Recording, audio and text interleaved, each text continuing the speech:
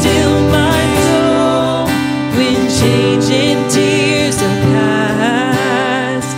All safe and blessed, we shall meet at last.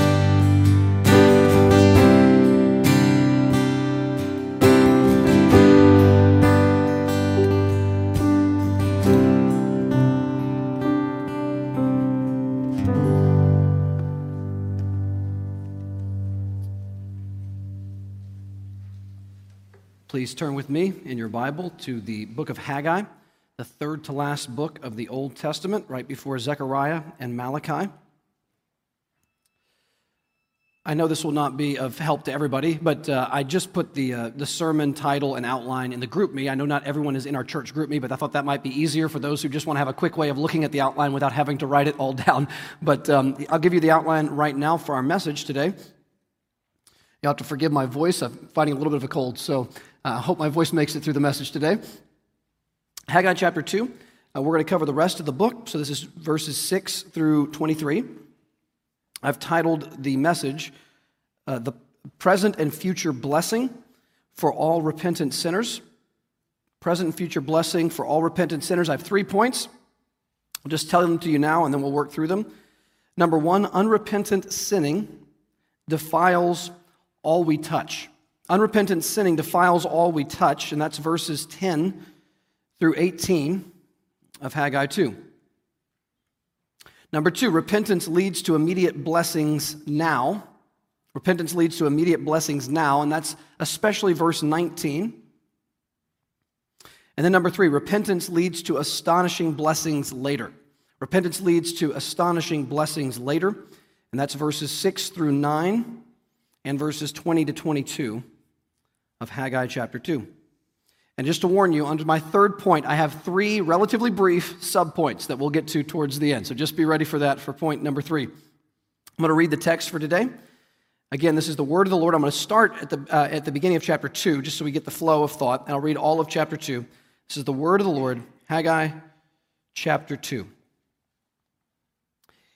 In the 7th month of the 21st day of the month, the word of the Lord came by the hand of Haggai, the prophet. Speak now to Zerubbabel, the son of Shealtiel, governor of Judah, and to Joshua, the son of Jehozadak, the high priest, and to all the remnant of the people, and say, Who is left among you who saw this house in its former glory? How do you see it now? Is it not as nothing in your eyes? Yet now be strong, O Zerubbabel, declares the Lord. Be strong, O Joshua, son of Jehozadak, the high priest. Be strong, all you people of the land, declares the Lord.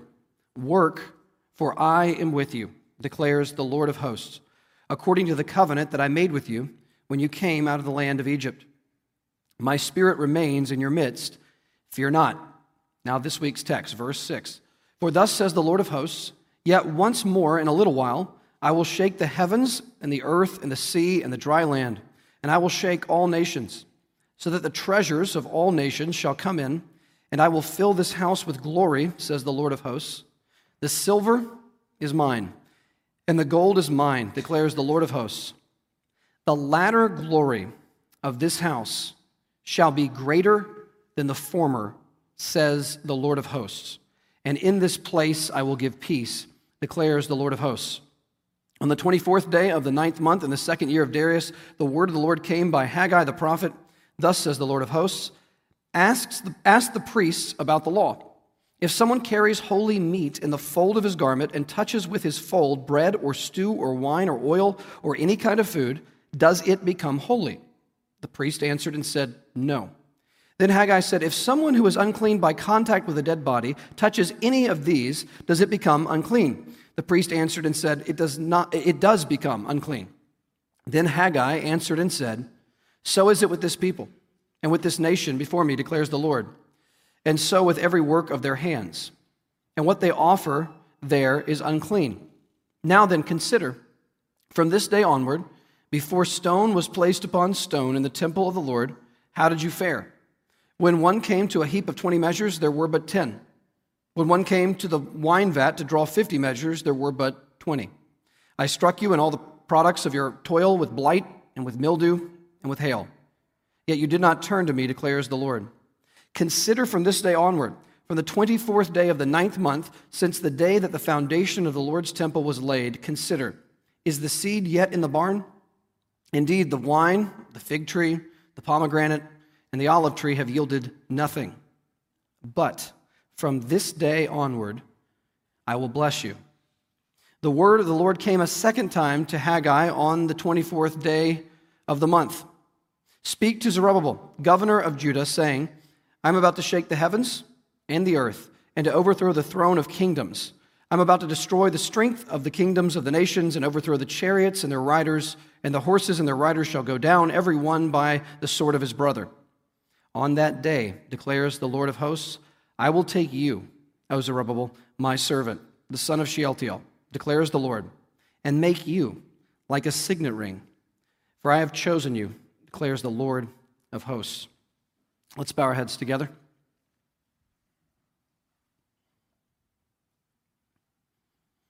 Heavenly Father, I do ask that you would help our minds to understand what is happening in this passage as best we can. And then I pray, God, that you would illuminate this so that our hearts grasp the meaning, that we would be submissive to your word, that we would tremble before your word, that we would desire what your word teaches to be what is true of us, of our families, of this church, of our friends, neighbors, coworkers, of all that we know and love. God, help us to have hearts that are willing to let go of distractions and to place themselves truly under your lordship and under your word. And we pray this in Jesus' name. Amen. I'm going to start with point number 1 here today. And just remember, Haggai's ministry, we've talked about this, was only just under 4 months in length. Remember, he started on August 29th, 520 BC, and his last messages come on December 18th, 520 BC. 518 BC, December 18th. And actually, chapter 2, most of what you hear in chapter 2, from verses 10 onward, these last 2 words from the Lord, from Haggai, both come on the very same day, on December 18th. So here's point number 1. Unrepentant sinning defiles all we touch. Unrepentant sinning defiles all we touch. This was intriguing to me to study and to try to understand what is happening here. So I want to try to walk through this text with you. Look at chapter 2. We're going to start in the middle of our text today, verse 10. Again, this is coming on December 18th, 520 BC. Here's what we hear. Verse 10 of Haggai 2. On the 24th day of the 9th month, in the 2nd year of Darius, the word of the Lord came by Haggai the prophet. Thus says the Lord of hosts, ask the priest about the law. Now stop right there. This message is given to everybody, but it's especially targeted at who? It's especially targeted at the priests. And Haggai has a question to ask the priest. You know how when Nathan confronts David about his adultery, remember he has a little story to tell him first, a parable about a man who had his sheep stolen, and David gets all angry, and then suddenly he turns it on him and says, well, you're the man.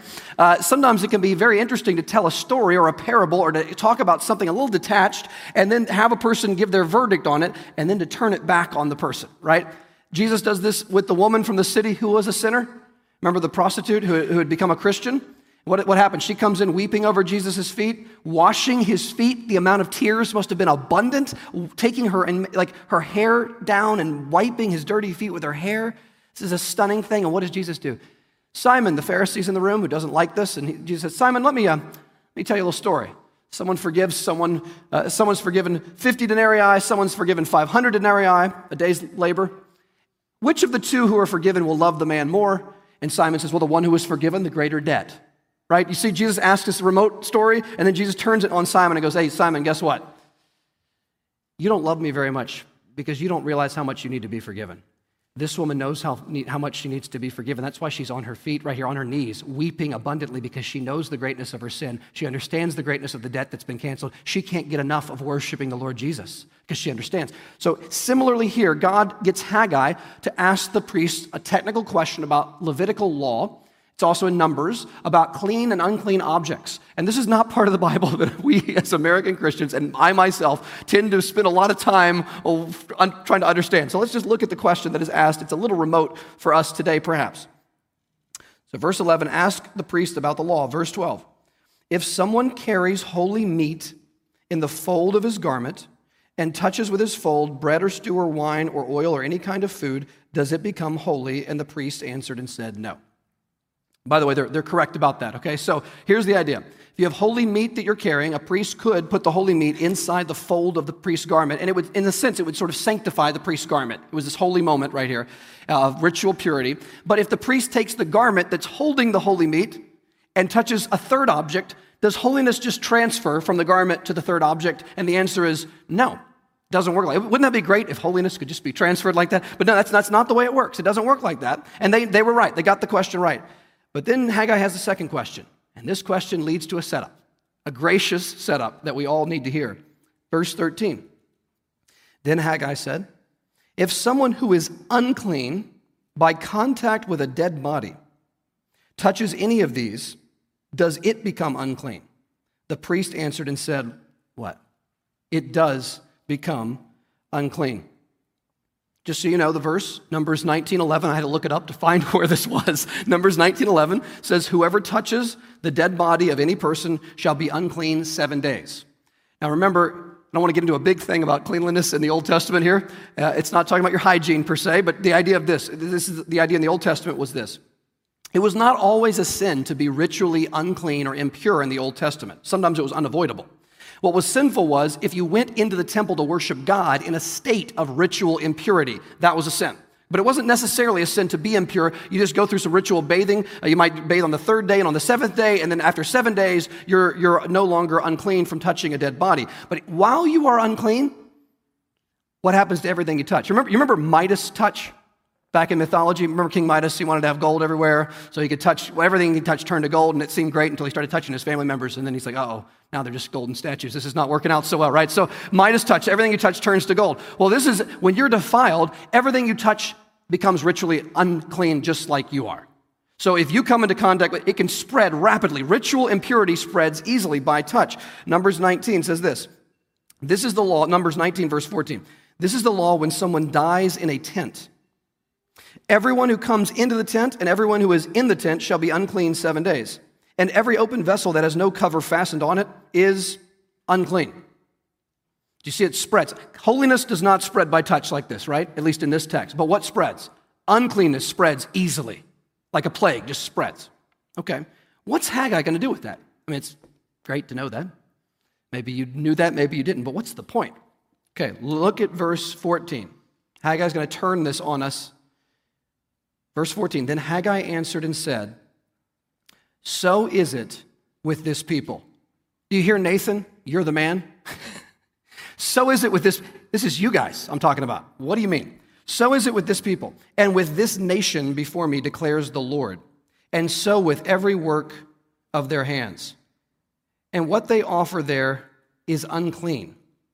Now then, consider from this day onward, before stone was placed upon stone in the temple of the Lord, how did you fare? When one came to a heap of 20 measures, there were but 10. When one came to the wine vat to draw 50 measures, there were but 20. I struck you, etc. What's going on here? Here's what's going on. Here's the analogy. The Lord is saying this.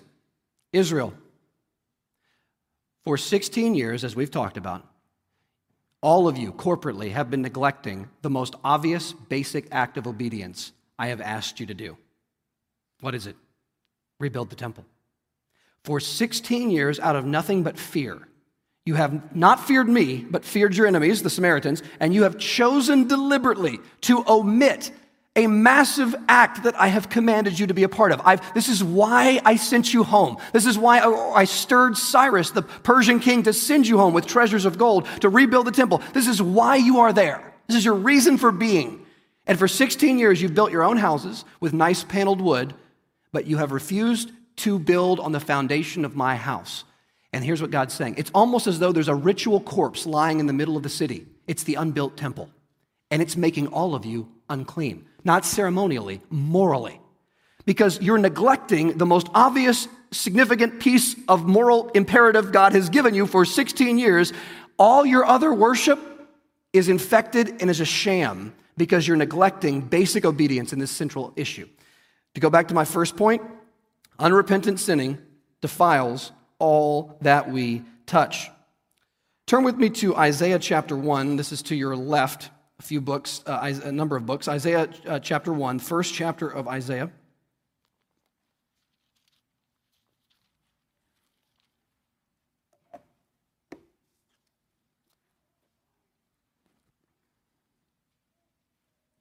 Before I read this, I'll give just a ridiculous illustration. This is awful, terrible, but I think it dramatically makes the point. Here's the point. Imagine a husband who is serving his wife in all kinds of ways, okay? He's doing all the apparently right stuff. He's doing all these acts of service for his wife. He's caring for her. He seems to be leading her well. And he plans this vacation with his wife, and he's spending all this money, and he's doing all this prep work. And then, I know this is ridiculous, his wife finds out he's in adultery. He's committing adultery right now. He's living in adultery right now. She finds text messages on his phone that indicate there's this inappropriate relationship going on. Now, let me ask you a question. Maybe to the married ladies in the room, just ask a question here. At that point, what happened to every other good deed your husband had been doing over the last 6 months? What happened to them all? Did they not just become defiled? Because obviously, the central act of disobedience that is willful and fundamental just ruined. Everything else is now a sham. Like, it's a joke. It's hypocrisy. It's insult to injury. No way. Unacceptable. Okay, now think about this. Spiritually, sin is considered spiritual adultery, right? Living for a false God rather than for the true God. When we are fundamentally in unrepentant sin in our life, every other deed we do becomes hypocrisy and defilement until we deal with that willful sin in the center of our life. Do you see the application here? So here's an example of Isaiah discussing the people in a similar state of sin. Isaiah 1 verse 11. Here's what God says to Israel. Isaiah 1:11. What to me is the multitude of your sacrifices, says the Lord. I've had enough of burnt offerings of rams and of the fat of well-fed beasts. I do not delight in the blood of bulls or lambs or of goats. When you come to appear before me, who has required of you this trampling of my courts? He calls their going to church, their going to temple, trampling his courts. It's an insult. Verse 13, bring no more vain offerings. Incense is an abomination to me. New moon and Sabbath and the calling of convocations. I cannot endure iniquity in solemn assembly. Your new moons and your appointed feasts, my soul hates. They have become a burden to me. I'm weary of bearing them. When you spread out your hands, like in prayer, I will hide my eyes from you. Even though you make many prayers, I will not listen. Your hands are full of blood. Wash yourselves. Make yourselves clean. Remove the evil of your deeds from before my eyes. Cease to do evil. Learn to do good. Seek justice. Correct oppression. Bring justice to the fatherless. Plead the widow's cause. Come now, let us reason together, says the Lord. Though your sins are like scarlet, they shall be as white as snow. Though they are red like crimson, they shall be as wool. If you are willing and obedient, you shall eat the good of the land. But if you refuse and rebel, you shall be eaten by the sword, for the mouth of the Lord has spoken. Do you see what Isaiah is saying? It's the same thing. When there's fundamental spiritual adultery going on, willfully and truly, all your religious gatherings and offering sacrifices and your new moons and all these things God commanded them to do, all of that becomes as a stench in God's nostrils because it is not coming fundamentally from a heart of love to God. Let's turn back to Haggai.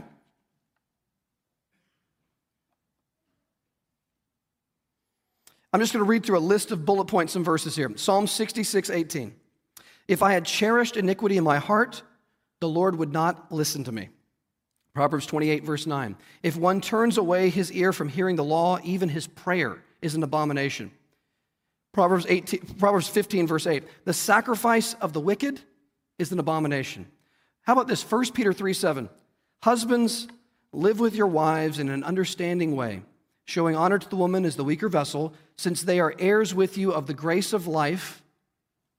Why, husbands? Why should you love your wife in an understanding way? So that your prayers may not be hindered. Are you hearing this theme? 1 Peter 3:12, a few verses later. For the eyes of the Lord are on the righteous, and his ears are open to their prayer, but the face of the Lord is against those who do evil. Here's the point of this. If right now, in your life, in your heart, there is a sin that is clearly controlling you right now, willful, unrepentant, just there it is. There's a sin, if you know in your own conscience right now, I know I am grasping onto something that is truly wrong. It is not of God. It is not according to God's commands. It is evil. It is wicked. Maybe a plan that you have. Maybe it's something else. You've got something you're grasping onto. In that moment, you're giving to the church. You're singing hymns 15 minutes ago. You're listening to a sermon. You're going to Bible study, you're reading your Bible, you're listening to a sermon on the way home from church, you're having a discussion about the sermon when you have dinner tonight with your family. All that stuff is a stench in God's nose if we're not dealing with sin that is right in front of us. Here's what God would say. I'm not going to listen to your prayer. I'm not going to be there when you pray. I'm going to shut my ears to your prayer. You say, why would God say that? Because until you're ready to deal with that sin, I'm not going to deal with you. That's what God is saying to Israel. That's what God would be saying to us. So long as I am clinching on to sin, God says, unless you want to talk to me about repenting of that sin, don't talk to me about other things. It's like this. Don't plan a date night with your wife until you repent of adultery, okay? That's what Jesus is saying. Everything else you do is it's fake. If there is sin in our heart or life, God takes it with deadly seriousness. This is why in 1 Corinthians chapter 11, remember the famous Lord's table passage that we always read before the Lord's Supper? In that particular text, in 1 Corinthians chapter 11, hate for whatever happened there, I'm sorry.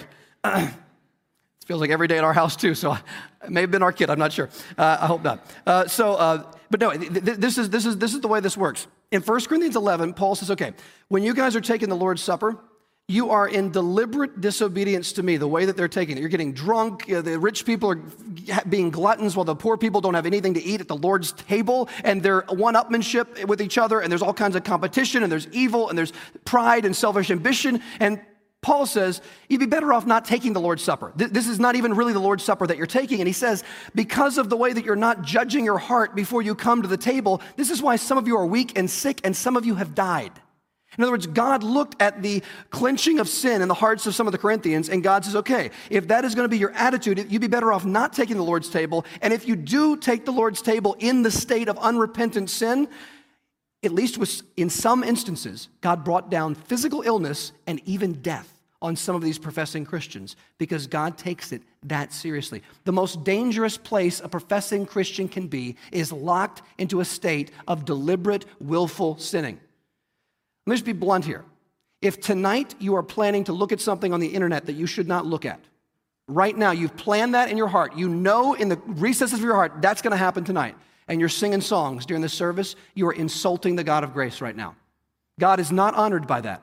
And until you get rid of that sin in the center of the camp, everything else you do is fraudulent, hypocrisy, and an insult to the God of grace. God wants you to deal with the sin first right now. Like repent before God, get right with God, plead for his grace, ask for a change of heart, ask for forgiveness of sins. God says, come, let us reason together. Though your sins be as scarlet, they'll be as white as snow. Though they be red like crimson, they'll be white as wool. God is ready to forgive. But am I ready to repent? God is not going to hold back. If I repent, God will lavish us with grace. But we must be willing to repent. That leads us to point number 2. Repentance leads to immediate blessings now. Right now. Look at verse 19. Repentance leads to immediate blessings now. Verse 19. Is the seed yet in the barn? Indeed, the vine, the fig tree, the pomegranate, and the olive tree have yielded nothing. But from this day on, you will be blessed. What changed? If you look back, look at verse 18. This is where the people changed their whole way of being. They're going to rebuild the temple. Remember verse 18. Consider from this day onward, from the 24th day of the 9th month, since the day that the foundation of the Lord's temple was laid, consider. Now stop here. Don't want to be confusing. He's not talking about when they laid the foundations of the temple 16 years ago. He's talking about now they are relaying. They're restarting the work right now. At this moment, the people are starting to obey. Remember the last couple months, they've started to obey. And God says, I see what's going on. God is pleased by the repentance. They are starting to rework the temple. They're starting to get the sin out of the camp. They're starting to be obedient. And God says, okay, mark it on your calendar. From this day onward, I'm going to pour out blessing on you. And remember, in the old covenant, blessing was both spiritual and physical, right? The crops coming out well and those kinds of things. We're not promised in the new covenant that we're going to have an abundance of crops and those kinds of things in the same way that Israel was, but we are promised we'll be blessed in the here and now. Let me take you to the left to Psalm chapter 32. Turn with me to Psalm 32.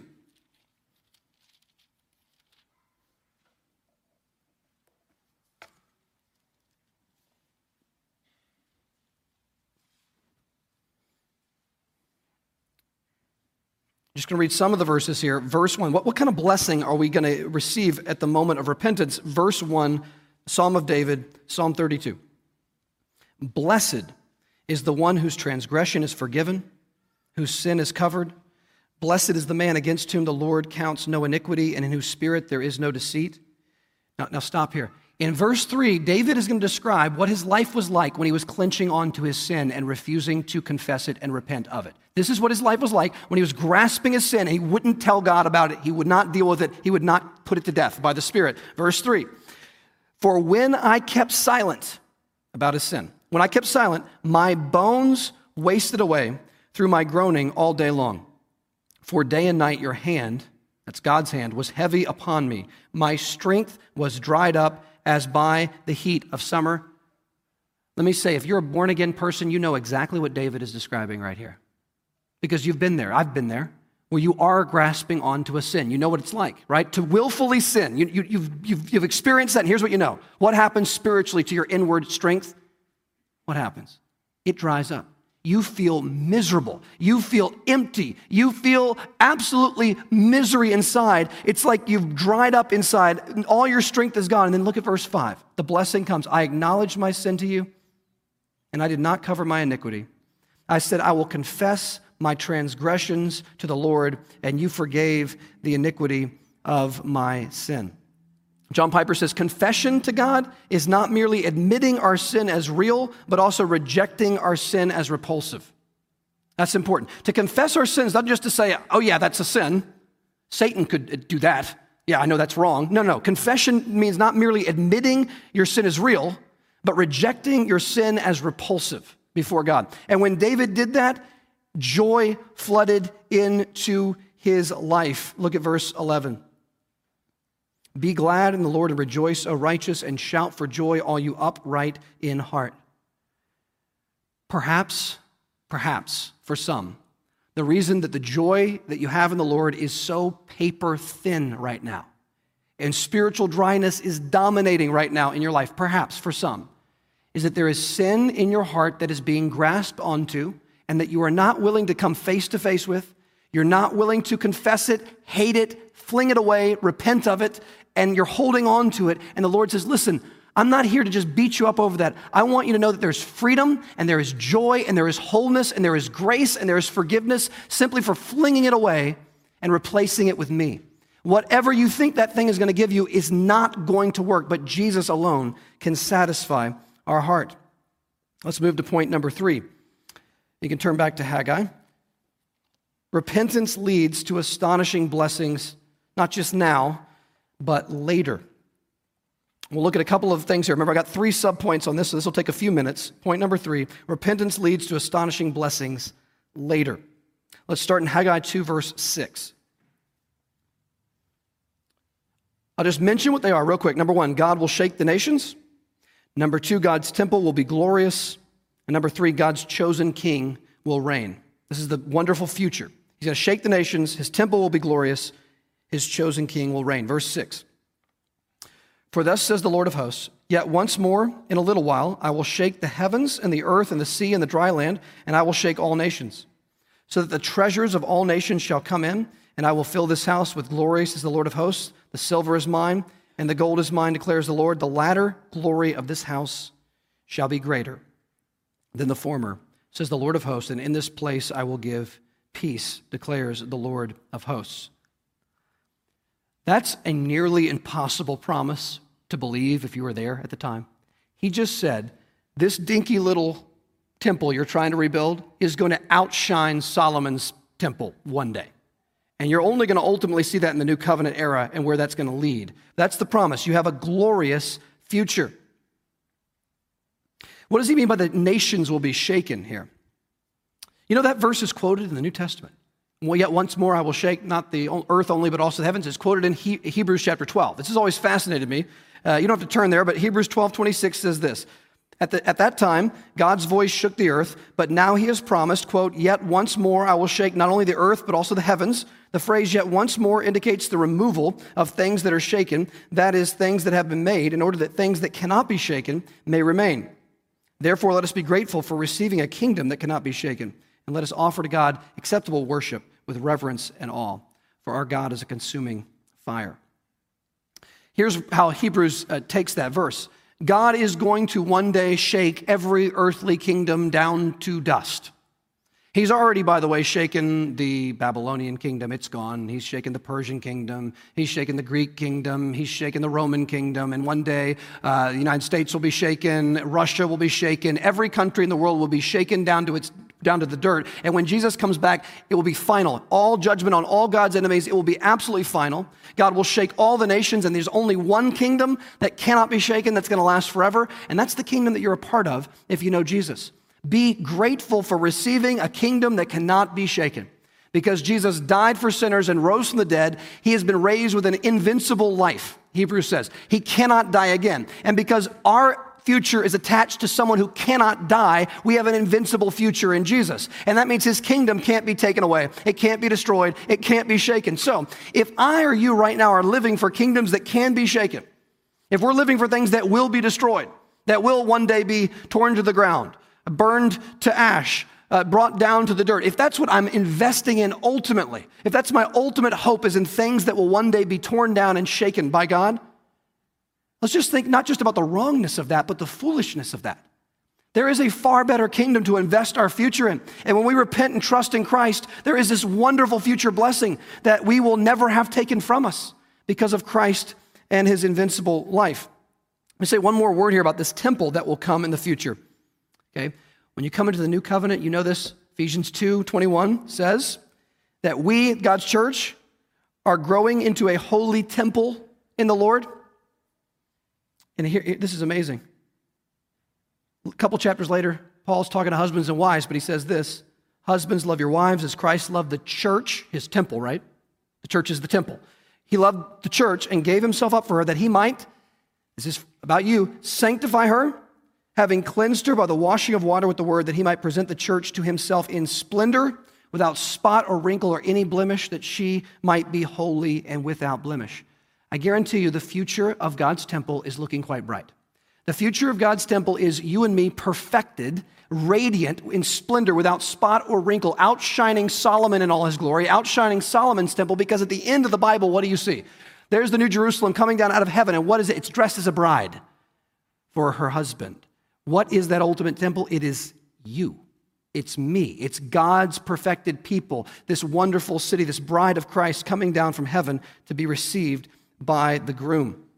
One last point here, the last few verses of the chapter, God's chosen king is going to reign in our future. Look with me at verses 20 to 23, the last verses of Haggai. Verse 20. The word of the Lord came, verse 21, speak to Zerubbabel, governor of Judah, saying, about to shake the heavens and the earth, going to overthrow everyone. Verse 23, on that day declares the Lord of hosts, I will take you, O Zerubbabel, my servant, the son of Shealtiel, declares the Lord, and make you like a signet ring, for I have chosen you, declares the Lord of hosts. Now, if you cross-reference the signet ring, it's pretty important, because Zerubbabel's grandfather was called a signet ring before God. And you got to hear what was said about him. This is just his grandfather. Listen to this. This is Jeremiah chapter 22, verse 24. Listen to what God says. This is right before exile.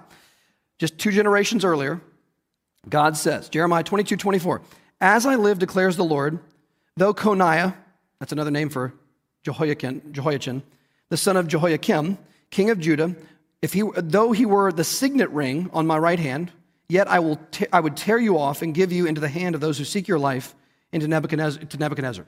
So here's what God says. Okay, imagine the ring is signet ring, represents God's authority on earth. The Davidic king represents God's reign on earth, at least it's supposed to, right? The signet ring. And God says, because you have been so rebellious, I'm going to take you, the king, I'm going to rip you off my finger, the signet ring. I'm going to cast you over to Nebuchadnezzar and let him do to you whatever he pleases. And he's going to go through some torment as he goes away into exile. So God threatens that. And then 2 generations go by, the grandson shows up, Zerubbabel, and things again are not looking very good. They're not in political power. Persia's dominating over Israel. Zerubbabel's just a governor. He's not king. He's supposed to be king. He's in line to be king, but he's not king. He's just a governor under Persian authority. It's not looking very good for Israel. And God says, okay, Zerubbabel, you are going to be a sign about the future of the Davidic dynasty.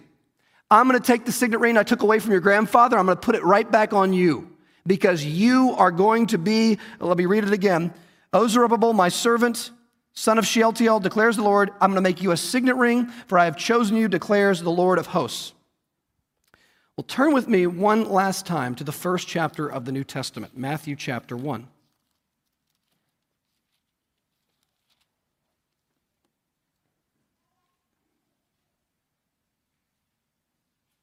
I'm just going to read a few select sentences here. Matthew 1, verse 1. The book of the genealogy of Jesus Christ, the son of David, the son of Abraham. And Abraham is traced through David in verse 6. And then David is traced all the way to Babylonian exile, verse 12. And then look at verse 12. And after the deportation to Babylon, Jeconiah was the father of Shealtiel, and Shealtiel the father of Zerubbabel, and Zerubbabel the father of Abiud, and it goes on, and it goes all the way down to verse 18, and Jacob the father of Joseph, the husband of Mary, of whom Jesus was born, who is called Christ. Zerubbabel right now stands in as a representative of God has not given up on his promise to David. There is going to be a king from the line of David, represented by Zerubbabel, the signet ring of God, and one of Zerubbabel's distant relatives is going to be born and laid in a manger. And that individual, that root out of dry ground, is going to one day be exalted to God's right hand as king after he is crucified, buried, and risen, and he is going to reign forever and ever as the true son of David. So for those who repent, we receive blessing now, the joy of God's presence, the refreshing from God's very presence, and then we have blessing forever. The blessing in the future involves these three things. Number one, no other nation is going to stand except God's one nation. All the others will be shaken. God's kingdom will not be shaken. Number two, God's temple will be glorious. And one day we are already part of that temple. We'll be perfected in Christ. And number three, we will be standing side by side. Revelation says we will be sitting on the same throne as Jesus, which almost sounds blasphemous, but that's what Jesus said. We're going to sit on the throne with Jesus under submission to him, and we will reign with Christ forever and ever in a new creation because God will keep his promise to David. Let's bow our heads together.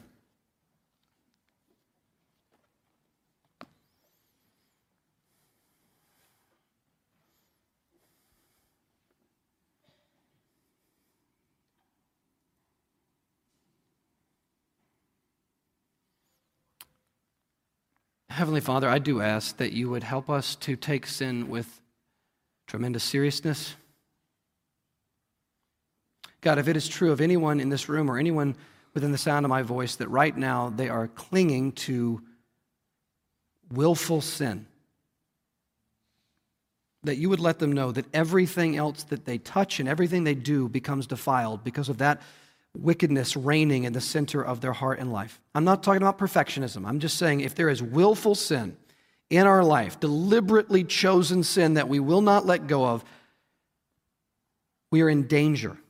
And we must fling it away and receive fresh renewal, forgiveness, and the refreshing of your Holy Spirit. God, I pray that you would give that offer right now if it is needed, that though our sin be as scarlet, it shall be as white as snow. Though it be red like crimson, it shall be as wool, which is a remarkable promise. And then help us, God, to experience the blessing. Blessed is the man whose sin has been pardoned, whose transgression is forgiven. Blessed is the man against whom the Lord does not count his iniquity. What a blessing that is. And then, God, help us to focus on future blessing that Haggai points out so clearly. All the kingdoms of this earth are going to be shaken and destroyed, but there is one kingdom that cannot be shaken. It's the kingdom of your beloved Son. And God, if we know you, if we are truly believers in Christ, we are part of that kingdom now, and we are part of that kingdom eternally, and we get to reign with the Davidic King, the Lord Jesus Christ, for all of time and for all of eternity. I pray you would encourage us by that. I pray this in Jesus' name. Amen.